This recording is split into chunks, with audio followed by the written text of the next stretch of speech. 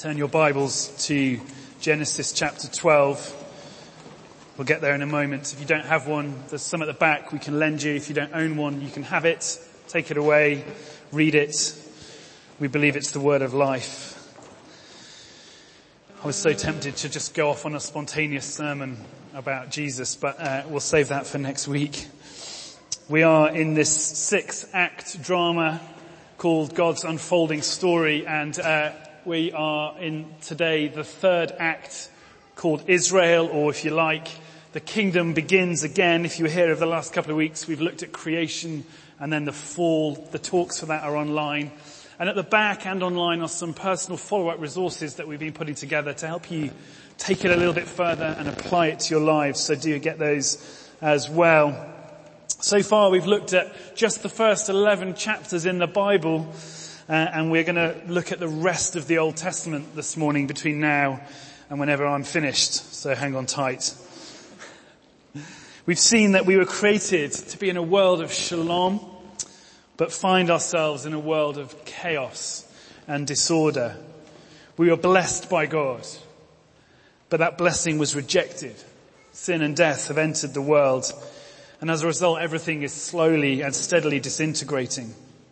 Last week, if you're here, hopefully you'll remember that in Genesis 3, I showed that there's a glimpse of grace before Adam and Eve even leave the garden, where God promises that he will do something about the mess. We saw that promise is that one will come who will crush the snake and reverse the curse of sin and death. And you'll start to see something more of that thread through today, I hope. We obviously haven't got time to look at everything in the Old Testament. We could be here till about 2020 if we did that. But we're just going to, tease out one main plot line and look at one person in particular just for a moment to help make sense of it from one particular perspective. Before we get there, just a few other things to help us get to Genesis 12. When the gates of Eden close behind Adam and Eve, they don't cease to be what God has created. The effect of the fall on us is not that we stop being human. It's just that how we're human changes. Genesis 4 and 5, if you were here last week, I referenced this real quick, tells the story of the escalation of sin and the devastating effect it has on humanity and on creation. So much so that by Genesis 6 we read this, that the Lord saw how great the wickedness of the human race had become on the earth, and that every inclination of the thoughts of the human heart was only evil all the time. It's probably a slight exaggeration to make a point. And then verse 6, the Lord regretted that he had made human beings. That's what our sin does to God. And it says that actually, verse 7, the Lord says, I will wipe from the face of the earth the human race I've created, and with them the animals, the birds, and the creatures that move along the ground. Now, as you know, God ultimately doesn't go that far because grace somehow kicks in. Mercy triumphs over judgment, even at that point in the story that we are part of. Instead, he identifies Noah. Now, Noah wasn't necessarily the best qualified person, but there was something about him that God could use. His face was facing in the right direction. That's a clue there to how God will work with you. And he sets in motion a plan to redeem his creation plan, to get it back on track. And so, Genesis 9, we see this instruction, be fruitful and increase in number. It's the same thing that Adam was told. Noah is to be a new Adam, tasked with filling the world with God's good creation. Theologians talk about the covenant with Noah. We have a sign of that, don't we, which is the rainbow in the sky. It's a covenant actually more with creation than Noah himself. We need to be really clear about that for reasons that will become apparent in a moment. What God is doing is making a covenant with his creation, the creation he made to be very good. And he's saying, actually, despite the fact that you're not, I'm not going to give up on you. I'm not going to give up on my creation project. So God makes a new start with Noah. He's commissioned as a second Adam, and God promises never again to curse the ground or to destroy living creatures, which is what we see in Genesis 3. But that's only after a terrible judgment. The flood God sends upon the earth is catastrophic. It's universal in scope. Think of it as an uncreation ahead of a recreation. He starts again. Now if you follow through the rest of the first 11 chapters of Genesis, you'll see that they definitely increased in number. But that's all. The descendants of Noah end up settling in the land rather than extending into it. They end up building the Tower of Babel, this monument to the perennial human desire to build our own kingdom apart from God. Genesis 11 says this is how they were thinking. We can make a name for ourselves and not be scattered over the face of the whole earth. And yet we're called to make a name for Him, aren't we? In Him alone. That's what it means to be the image bearers of God. And so God steps in, He confuses their language, and He scatters them. We'll come back to that when we look at Pentecost. And so here we are in Genesis 11, and I hope if you've been tracking the story, you're kind of left thinking, well, now what? Like, what's going to happen next? In Genesis 12, everything changes in the narrative, and theologians would say really that the first 11 chapters was one bit, and then you have what's now known as the patriarchal narratives that take you right through to the end of chapter 36. And the narrative focuses in initially on one individual, and the whole time frame slows down. Genesis 1 to 11 covers millions of years, and here we are suddenly in more of what we might know as human history, not theological history. God initiates this new approach to reaching humanity and restoring His blessing on them. Once again, like Noah, He chooses one man through whom He will reach the whole world. But the nature of the covenant is different this time. This is very much a covenant with Abraham as a person, him, not just through him to everybody else. Again, Abraham, not necessarily the obvious choice, but someone that God decides He can work with. So have a look, Genesis 12 verse 1. The Lord had said to Abraham, let's not get into that, He changes his name, it doesn't really matter for today. Go from your country, your people and your father's household to the land I will show you. God calls Abraham out of where he was into a new land. And what you need to know is that the place he was living in is a place called U-R. They kept it simple in those days.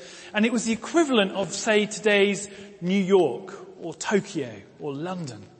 These global cities that are a center for cultural engagement. They were, for many people, the places you'd want to be. Abraham is in the thick of a place like that, and yet here he is called to leave all of that behind and go into a land that God will show him one day. Notice that what he's being asked to do is actually to give up the symbols of security and autonomy with which the builders of Babel had sought to shore up their own identity. There's a huge step of faith here required by Abraham. And wonderfully, for the sake of all humanity, Abraham says yes. He trusts God. And so the question today is, why Abraham? What's the covenant? What's going on here? I want to suggest to you that when we get our heads around Abraham, we can get our heads around actually the rest of the Old Testament and ultimately the rest of the Bible, and therefore our own experience of God. The answers are in verses 2 and 3, so here we go. Here's the covenant promise. I will make you into a great nation and I will bless you. I will make your name great and you will be a blessing. Blessed to be a blessing. I will bless those who bless you, and whoever curses you I will curse. And all peoples on earth will be blessed through you. That is the promise that God makes to Abraham. And we'll come back to the covenant again in a moment. One theologian says this: it is impossible to overestimate the importance of these words for biblical theology. They look back to Genesis 1 and 2, and they inspire the whole plot of the whole Bible. In other words, if you want to understand the rest of the story, you have to grasp what's going on here. Through Abraham, God is birthing a new nation, ultimately called Israel, which is to be God's own people in the land amongst all these other people groups in the land. And through this nation, God intends to bring blessing to all the other peoples of the earth. We should be hearing echoes of Eden here. God's people, placed in the land, called to live in a certain kind of way, blessed by him to be a blessing, sent by him into the land to extend that world into the world around them so that people would know who God is, what he's like, what he's doing. God, in other words, invites Abraham to pick up the task of co-creating and co-ruling with God that Adam and Eve fail at, that Noah fails at. So one theologian, I think, is bang on, Gordon Wenham, he says this: the promises to Abraham renew the vision for humanity set out in Genesis 1 and 2. He, like Noah before him, is a second Adam figure. Adam was given the Garden of Eden. Abraham is promised the land of Canaan. God told Adam to be fruitful and multiply. Adam is promised descendants as numerous as the stars in heaven. God walked with Adam in Eden. Abraham was told to walk before God. Abraham is seen as the answer to the problem set out in Genesis 1 to 11. No pressure, Abraham. Genesis 15. Just turn over, have it open in front of you. This is the account of the covenant-making ceremony that God has with Abraham. We'll not delve into it. It gets a bit messy, but I want you to just notice one thing as we go. God chooses to enter into this particular covenant with Abraham in a way of saying, look, that promise I made to you in Genesis 12, let's have a ceremony to enact that and to enshrine that within human history, to make it something binding and permanent that will shape our relationship and what I get to do through you. He binds himself to Israel. He binds himself through Abraham to all humanity and to the world through him. And he does it forever. Because covenants between God and his people are binding. The closest thing we have today is marriage. One of the great joys of being an Anglican minister is I get to stand about here with a man and a woman here, and I help them make a binding covenant commitment to one another. They make their vows, their promises before Almighty God. And then I declare that which God has put together, let no man pull asunder. Because they're binding, two-way promises forever. And it liberates these two people to be free to become all that God has for them. That's the theory. It's much harder in practice, right? Those of you who are married, you're all nodding. Here's the best definition of covenant that I could come up with to help us make sense of this. A covenant is when you say, I will be to you as I should be, whether or not you are as you should be to me. I will be to you as I should be, whether or not you are as you should be to me. That's what covenant is. God says to Abraham and to all humanity, I will be to you as I should be, whether or not you are as you should be to me. Pray for those of us who are married. It's hard, right? It's the binding nature of this commitment that God makes to Abraham that I think unlocks the rest of the Old Testament for us. God makes a covenant commitment with Abraham so that through humanity he can outwork his purposes for creation. So William Dumbrell says this: what we are being offered in these few verses is a theological blueprint for the redemptive history of the world. This is how God's going to do it. This is what we see over and over again now through the rest of the scriptures and through the rest of human history, the rest of the church's story. I haven't got time today other than just to give you the headlines to show you how what this promise to Abraham plays itself out through the Old Testament. But just hang on tight if you can. Some of you will know bits of the story. Some of you won't. We'll get to that in our Year of Biblical Literacy reading plan at some point, and you'll be like, oh yeah, that's the covenant thing Rich was talking about. Abraham and Sarah give birth to Isaac. That alone is a miracle story. Redemption of creation happens there. She's too old, theoretically, but actually somehow God works in her. She gives birth to Isaac. God blesses Isaac. Isaac has twins, Jacob and Esau. There's a whole story around who gets Isaac's blessing. Jacob wrestles with God, is renamed Israel. He has 12 sons. They form 12 tribes. God blesses them. They're the people of God in the land, called to live in a certain kind of way, to usher in recreation. And by the end of Genesis, Abraham and his descendants have indeed produced a lot of people. But then as we head into the book of Exodus, we find that the descendants of Abraham are not a nation. They don't have any land and they don't seem to have a close relationship with God. Things have gone awry again. Before too long, they find themselves enslaved under Pharaoh in Egypt. But notice this, Exodus chapter 2. The Israelites groaned in their slavery and cried out, and their cry for help because of their slavery went up to God. God heard their groaning, and he remembered his covenant with Abraham, with Isaac, and with Jacob. He remembers that he said, I will bless you to be a blessing. And so God identifies another man to lead the people, Moses. Can you see the pattern now? Picks a person, recommissions them. Moses eventually gets his act together, leads the people out of Egypt, and God crushes Pharaoh. There's a glimpse there of what's to come in Jesus Christ. Israel finds itself wandering in the wilderness, trying to reach the promised land, the land that Abraham was told he would reach, right?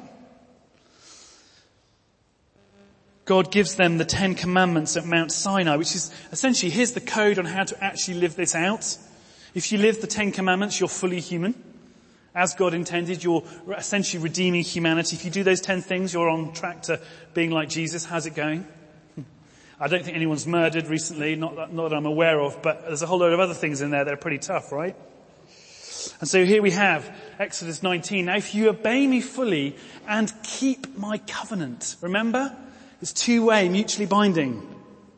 If you keep my covenant, then out of all nations you will be my treasured possession. Although the whole earth is mine, you particularly will be for me a kingdom of priests and a holy nation. Language that we hear again in the New Testament in 1 and 2 Peter. And so it suddenly seems like God's got things back on track. All that Israel now needs to do is be obedient. Simple obedience. What could go wrong? William Drumble again says this. The history of Israel from this point on is in reality merely a commentary upon the degree of fidelity, that's faithfulness, with which Israel adhered to this Sinai-given vocation. We know, don't we, that they don't obey. Some are faithful, but on the whole they rebel, they complain, they fail to keep the commandments. I was struck by this as I was preparing. Notice, if you know the story, if it's open in front of you, they start to break the 10 Commandments before Moses even gets back down from the mountain. They're fed up waiting. So they make a calf-shaped idol out of gold. Exodus 32 verse 1 records this story. It says, it's not on the slide, it says, they've forgotten who he is already. As for this fellow Moses who brought us up out of Egypt, we don't know what's happened to him. Short-term memory. It's like a true story. They're like, holy cow! You know? That joke was better in my head. Obviously. We worship you. So Moses comes down, they're like, holy cow! And he's like, no, holy God! And Moses has this nightmare, trying to get the people to the promised land. I've said before, it's easier to get the people out of Egypt than to get Egypt out of the people, right? So we get to Exodus 33 verse 1. I don't know why this isn't working. John, can you just flick it on? That would be great. Then the Lord said to Moses, leave this place, you and the people you brought up out of Egypt, and go up to the land I promised on oath to Abraham. I will give it to your descendants. So the Israelites finally get into the promised land through Joshua. That's a whole other story. The promised land, notice how it's depicted if you know the story. It's depicted as a second Eden. It's a land flowing with milk and honey. And God gives them these laws to govern how they're to inhabit the land in such a way that they can be a light in the world, that they can be a blessing to the world, that through the way they live and act and love and serve, God can usher in his recreation plan. What could go wrong? Do they do it? No. It gets worse. And so if you know the Old Testament, you get to this chapter in 1 Samuel where Israel's enemies have captured the Ark of God. That's where God's presence dwelt with his people in the land, the manifest presence of God. So Israel's in the land, but God isn't anymore. It's like, how are we going to get them all together in the same place at the same time? Samuel is born into Israel's story. He's the last judge. a priest and a prophet who eventually anoints a young shepherd boy who's been busy looking after sheep on the side of a hill as the king of Israel, the one who will finally establish Israel as a kingdom under God.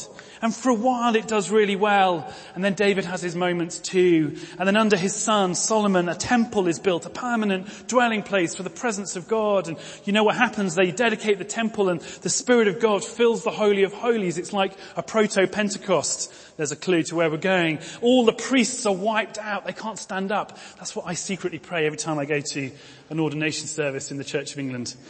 Wouldn't that be fun? I probably shouldn't have told you that.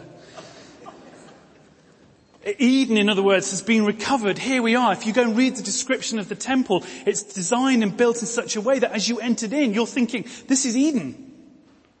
Eden has been restored here in this place. They built it literally where they think Garden of Eden was. God once again has a permanent home. Surely this time, surely. No.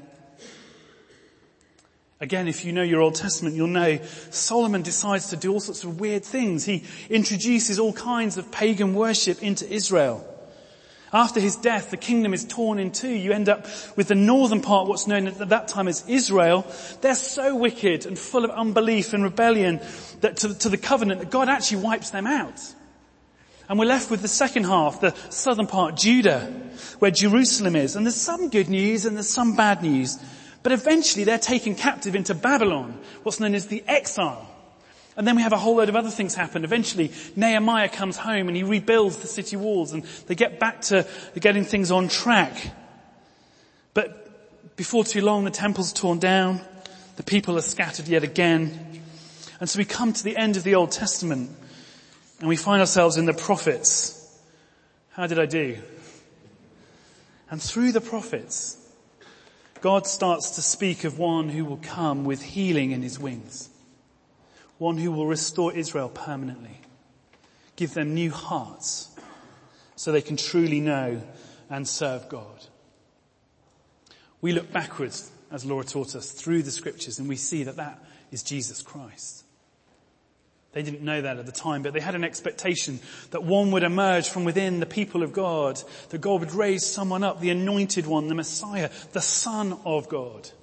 We knew it would be a descendant of Eve. We knew it would be part of Abraham's seed. No one expected it to be Jesus Christ. We'll come back to that next week. Remember the covenant. Why would God promise someone? Why this guarantee? Well, he's not forgotten his covenant promise. I will be to you as I should be, whether or not you are as you should be to me. Put simply, God becomes the answer to the problem. He fulfills both sides of the covenant promise.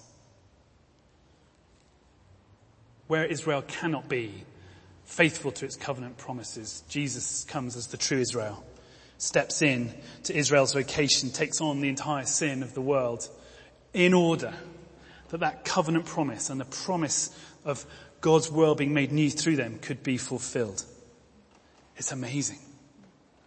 It's amazing. The binding covenant commitment that God makes to Abraham all those years ago is fulfilled in and through Jesus Christ. And it has implications not only for how you and I respond to God, but actually how we live as his people in the world. Notice in Galatians chapter 3 verse 29 it says this. Turn with me in your Bibles if you've got it in front of you. Matthew, Mark, Luke and John.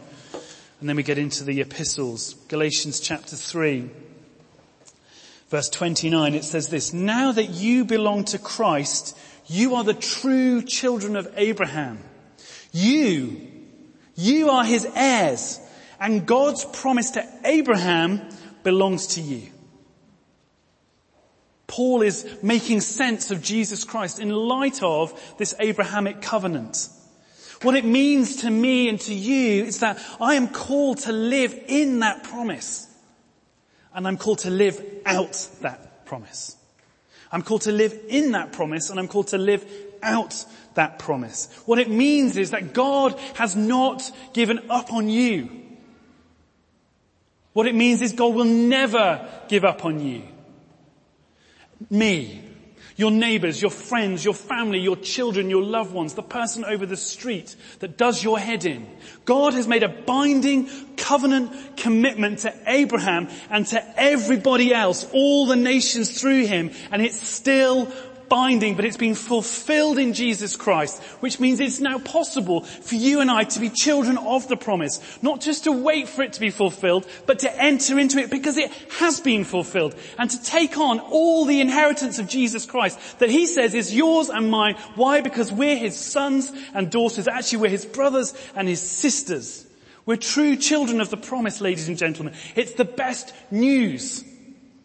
And at Christmas, we say yes again to the incarnated Jesus Christ, who comes to fulfill our side of the covenant. It should leave us breathless and humbled at the cross. And every morning waking up and going, thank you, God, that your mercy triumphs over judgment, that your grace is new each morning. And say, I'm going to live in that promise for me, so that I can be to you what I should be, because you were to me what you promised you would be. But not only that I'm going to open my front door and I'm going to walk out into the world, and on behalf of you, in your name, Jesus, and in the power of your Spirit, I am going to be to the world what I need to be, so that people can discover that you're the faithful God who still fulfills the promise of that covenant. I want to finish with a story that I think sums this up beautifully and just gives you a mental picture. Some of you will remember in 1989, there was a very, very significant earthquake in Armenia. 8.2 on the Richter scale. 47,000 people die. There's a story of a dad and a son. You may have heard it.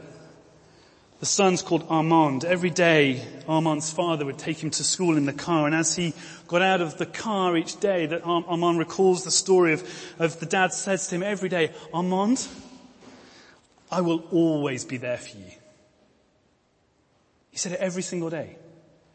I say to my kids all the time, guys, I love you. And they're like, yeah, whatever, you love us. Why do you say it all the time? Because I never want you to be in any doubt, right? Armand's dad did the same. He did it the morning that the earthquake hit. He hears that there's an earthquake in his hometown. Obviously, experiences it, duh. And so what does he do? He goes straight to the school. And he finds that the school is flattened, it's rubble.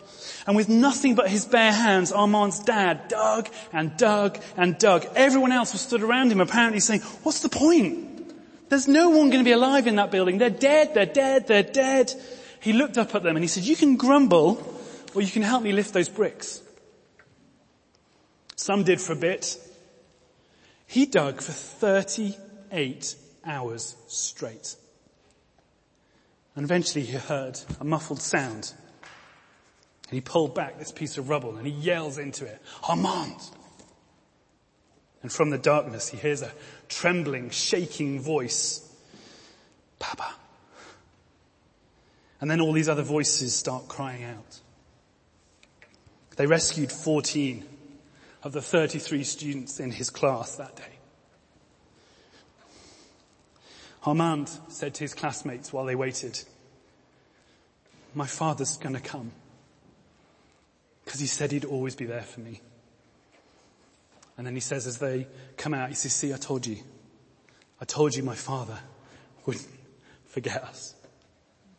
If you want a picture of what God does for you in Jesus Christ, what he does for me is he enters into the mess, the rubble of our life, and he peels back every stone until he sets us free. And what he says to the church is, now will you go into the world, imagine it like an earthquake zone, and you go get people out. Because then they will know that I am the God of Abraham and Isaac and Jacob and Jesus and you. And that's why we do CAP and Food Bank and everything else we do. Because that is how God is committed to redeeming and reconciling all things unto himself. It's always been through his people. Why? Because we're very good. Let's stand.